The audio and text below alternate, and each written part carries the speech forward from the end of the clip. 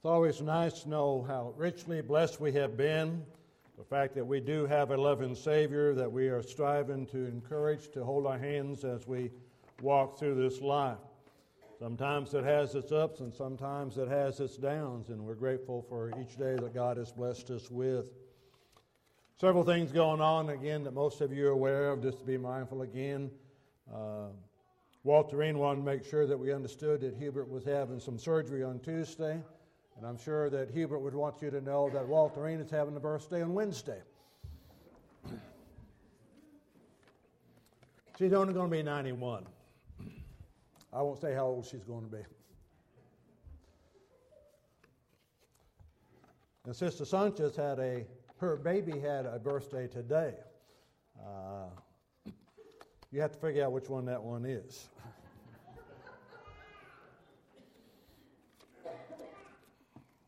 I was going to make a comment on that, but I just figured I'd leave that one like it is.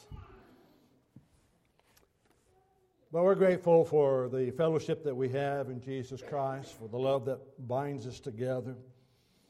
The reminder to us of what God has done for us through Jesus Christ, the challenge that He has given to us to strive to be faithful to His Word, to live a life that would be pleasing in His sight, in order that we may indeed one day have that eternal home with Him in heaven. Learning how to deal with authority is the challenge, but it is an ultimate concern that we have as to how we live our life. And we see this brought out a little bit by Jesus in the Gospel of John and in chapter 17. The problem we have is that as Americans, we have been granted a privilege to be able to challenge or to question authority. If we feel that it's being abused, to question that and to challenge it and to try to rectify it. And it's hard for us at times to understand that that's our right as Americans to do this. But what we do have a problem with is understanding that that right is not granted to us when it comes to God. We do not have the right to question God's authority. We do not have the right to question what God has required or spoken for us in the life that we are to live. He is supreme, and ours is to listen indeed to His will. As Americans, we have that tendency periodically to, shall I say, be selective in the laws that we choose to obey or to follow somewhat without stretching them a little bit. Been amazing this recently. I've noticed it maybe a little bit more recently than I have before. It's always been there, I understand that. Of individuals who believe that as long as nobody's coming, when they come up to a stop sign, if nobody's coming, they do not need to stop. They just keep on going. And I've seen a number of that just recently. They just blow right on through those stop signs. Or if they see a car coming and they don't want to wait for that car, they go right through that stop sign, don't bother to stop. Or if they stop and the car in front of them stops, and then both of them will go. Because they've already stopped one time, they don't think they need to stop the second time. We can become selective. Do we do that at times with God's Word? Do we really become sometimes selective as we look at God's Word? Jesus, as He's beginning to close out His life, takes some time to petition His Father. In John 17, He spoke these words. He lifted up His eyes to heaven and said, Father, the hour has come. Glorify your Son, that your Son may also glorify you. A time has come when God would glorify His Son. It's not in the way that we would expect, is it? It's going to be the crucifixion on the cross. It's going to be His death. It's going to be His burial. And then on that third day, it's going to be the resurrection. It would be able to glorify the Father in the sense that the Son, although equal with God, had submitted himself to God and doing the will that the Father had already laid out. Do we see the obligation being laid out for us? Jesus, being equal with God, submitted himself to God and doing the will that God wanted him to do. Are we willing to do that in our life? Are we willing to understand that need for submission? The Father would be glorified, and the Son would glorify the Father in what was to be done. Again, Jesus, as the Son of God. You have given him authority over all flesh. Kind of reminder of us, if you will, of the Great Commission as we call it in Matthew 28 and verse 18. When Jesus said, all authority has been given to me on heaven and on earth. He has the authority. But he also recognized the final authority of the Father. But it has been given to him. Are we willing to listen? Or do we try to be the final authority? Do we try to be the one who makes that final determination as to what we see as primary, what we see as important, what we see as necessary, what we see as that which would be pleasing to the Father? We want to decide what that is, rather than letting God, who's already decided what that is. Loving the Lord our God with all of our heart and all of our soul and with all of our mind and with all of our strength. And to love our neighbor as ourselves. Jesus has the authority that he should give eternal life to as many as you have given him. That he has that authority to give. It's not up to us to decide who has or who does not have eternal life. God has already decided that. He's already given that authority to Jesus of who would have eternal life. Can we then challenge God? At times we seem to want to do that. We seem to want to question that authority of who God is and what he has said and to whom he has spoken his words that we have recorded for us in the Scriptures. To think that we can say, well, yes, that's what God said. Everyone who believes in Jesus and everyone who obeys the gospel of Jesus Christ will find salvation. And the one who does not believe will not be saved. But we want to challenge that at times. Again, we're accustomed to that in our world. We're accustomed to modifying the laws and the regulations that we have. You take time to look at our history. You take time to read down through and to see how many laws we have changed and modified in our country in the last 200 plus years. And how we constantly are challenging and changing those laws even today. Trying to find new definitions, trying to find new meanings of what we want to do in the life that we live. And again, if we're not careful, we try to bring that into Christianity.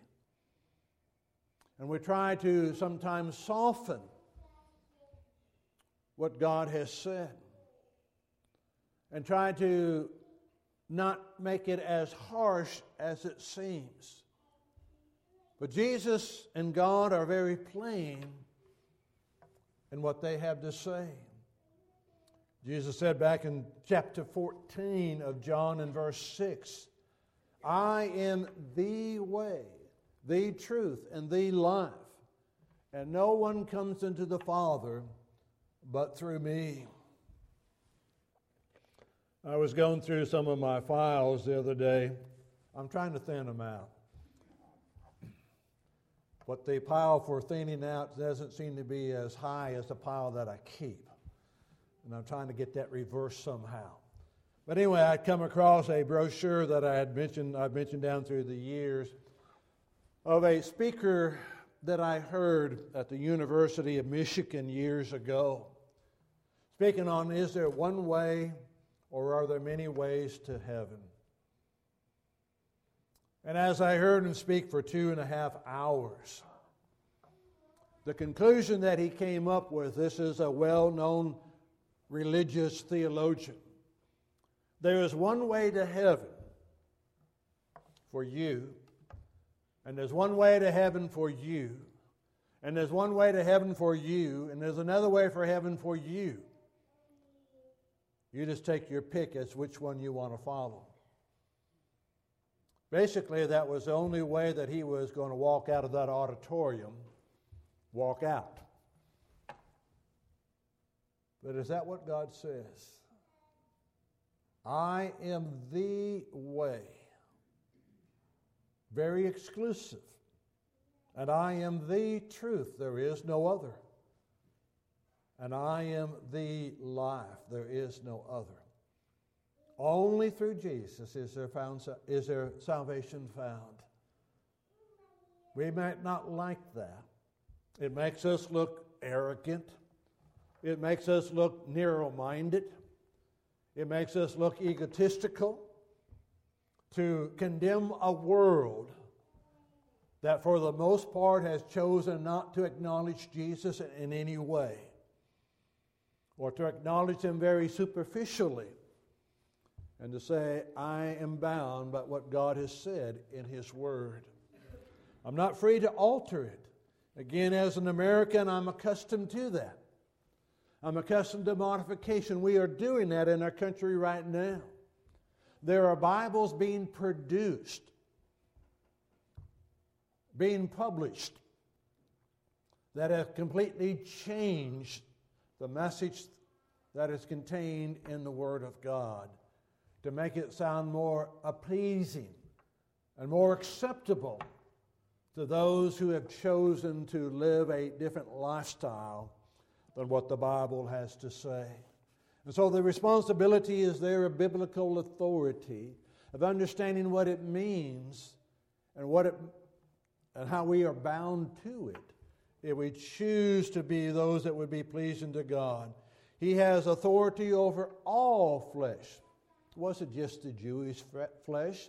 It just wasn't over the people of His day. It just wasn't over those that were in the proximity of Jerusalem. It was over all flesh. Since God is the creator of all flesh, and since He is the sustainer of life of all flesh owes an allegiance to Him, whether they want to acknowledge that or not. And this is the eternal life, that you may know you, the only true God. There is only one true God. The world wants to tell you that there are many, and that you are free to choose the one that you want. As long as you're true to the one that you have chosen, that's all that matters. But God's Word says there's only one true God. There are none like Him. There is none to replace Him. There is none that is equal with Him. And again, that seems harsh. Until really, if you want to take the time to reread, if you will, Romans chapter 1, verses 18 through 32. And it will give you a different perspective, if you will, on the world, of an understanding of a world that has known that there is a God. There's not a society that exists on the face of this earth that has, that is, or shall be, that does not recognize and realize that there's something greater than we. The question is, who is it, or what is it? And if it's clearly stated, and can be shown that it is the true God of heaven, and that He has spoken to His creation, and that He believes that His creation owes Him an allegiance, then a responsibility then falls on us as to whether we will follow Him, believe Him, and be convinced that He indeed means exactly what He has said. Not only is He the true God, but Jesus Christ is the one whom this true God has sent. His name means Savior. He is the Christ. He is the Messiah, the one prophesied in the Old Testament, the one who would take away the sins of the world. That God had indeed sent Him. And Jesus, again, in His prayer to His Father, within hearing distance, if you will, of His disciples, then being recorded for us to be able to have access to that, to read or to hear that prayer that Jesus offered just before He was crucified. Here's what was important to Him, is that we have an understanding of what has taken place. We are the beneficiaries, and we have the privilege of being able to have full access to the completed revelation of God. They did not have that at the time. But we have access to it and to have the preservation of it for us to be able to look at today. But again, Satan knows that. Satan knows that those who want to believe God want to be bound by this word and are not inclined to accept anything else. And so Satan has again been active and is active in trying to pollute, to change this word, to make it say something that it does not say.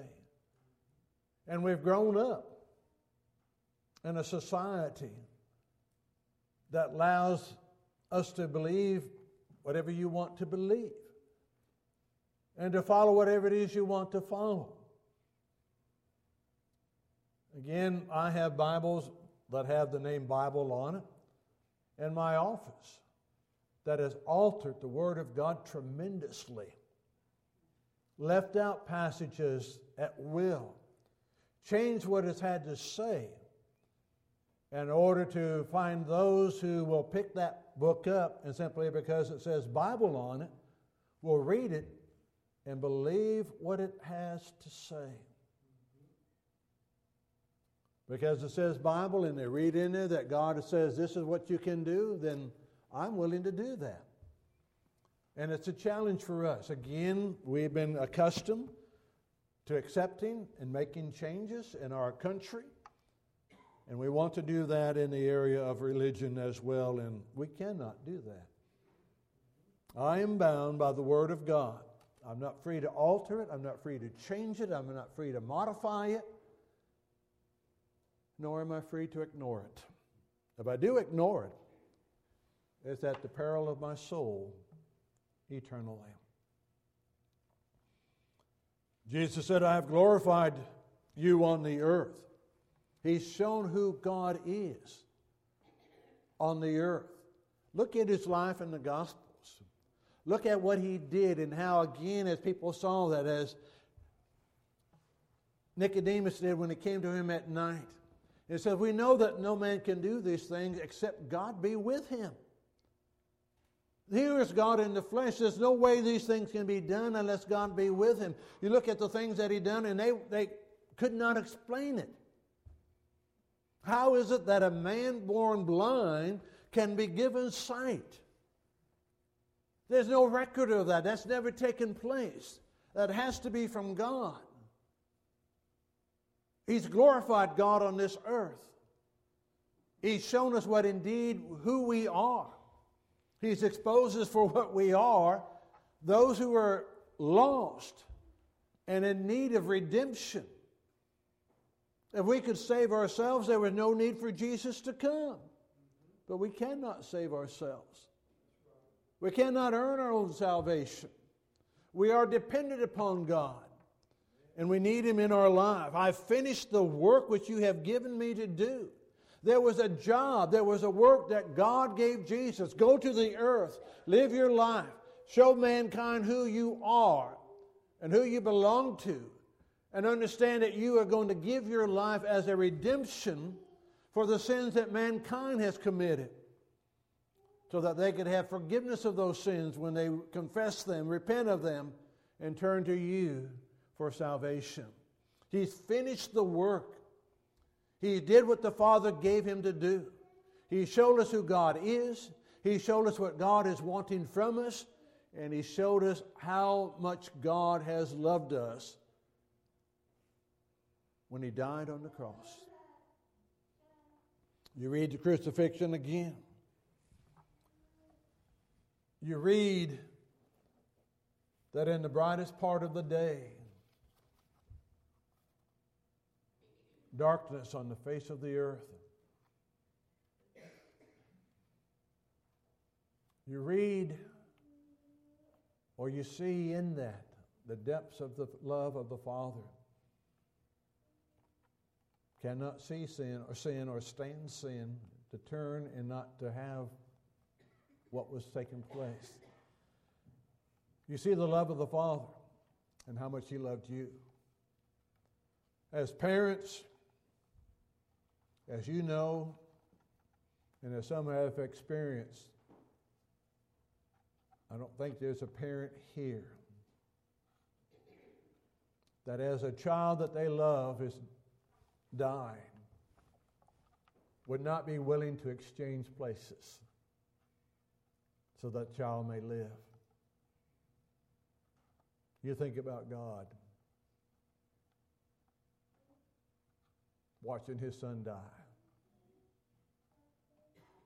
You think about Jesus, who had the power as the Son of God to come down off that cross. Again, trying to show us the depths of their love for us as willful sinners, of how much they desire our presence eternally in heaven with them. I finished the work that you gave me to do. Are we willing to understand the depths of that love that God has given or demonstrated for us? He continues to petition that He will no longer, in verse 11, be in the world, but these are in the world. And I come to you, Holy Father. Keep through your name those whom you have given to me, that they may be one as we are one. That love of the Father all the way through, the love of the Son all the way through this experience.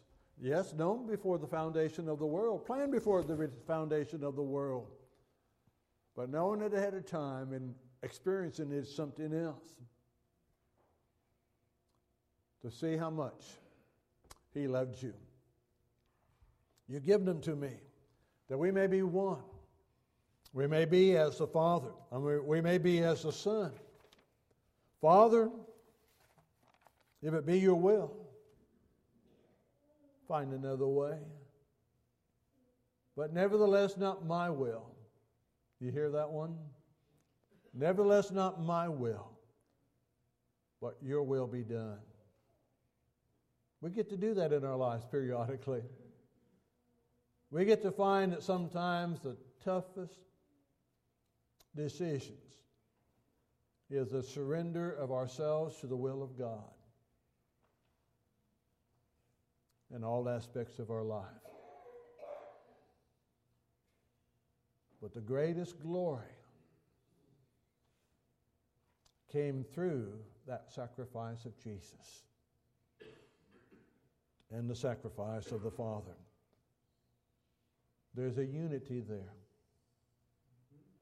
As the Son surrendered to the will of the Father, as we surrender to the will of the Father, there is a home prepared for us, waiting in heaven.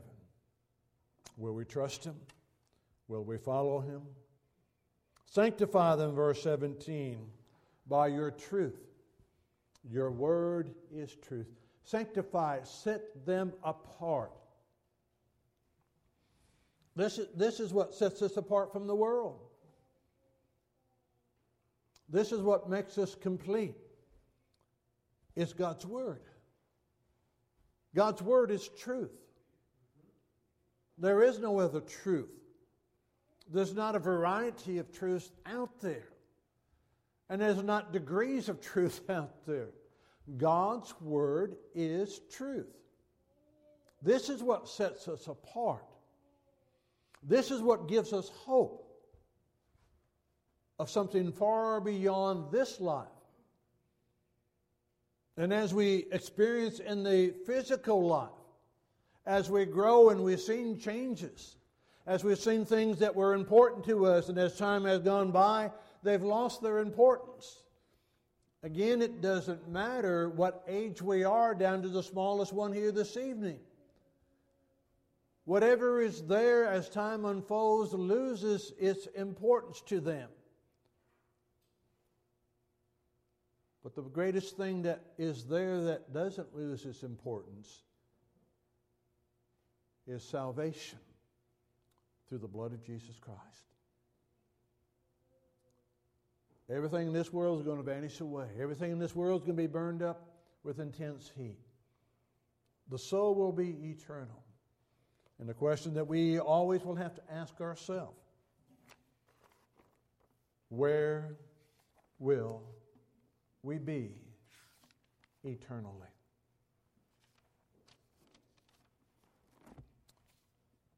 Bring Christ to your broken life, so marred by sin, and He will create anew and make whole again. Only God can do that. He can take a life marred by sin, and He can create it anew. It matters not where we are in life. It matters not how many times we have returned back to God. Whatever it is, however it may be, God is always able to take a life marred by sin and create it anew again, to give hope of eternal life with Him. But God has also given us the freedom to choose. Gave us the ability to look, to examine, to observe, but the freedom to choose. Each day that we live, He gives us the freedom to choose. Each day we live, He's there to encourage us. Choose wisely. Make the right choice. In His wisdom, He's always granted us time to make a change. As long as there's breath, there's life. As long as there's life, there's hope. We can always change. But we have to change. The invitation has been offered this evening for one to become that child of God or to renew that life in Christ Jesus again. It's His invitation. We at a convenient time offer it this evening. But His invitation is open at any time that one needs to be changed. God is there to accept. As we sing this invitation song, listen to the words that we sing. If we could assist you, if we could help you in any way, then indeed we bid you to come as together we stand and sing.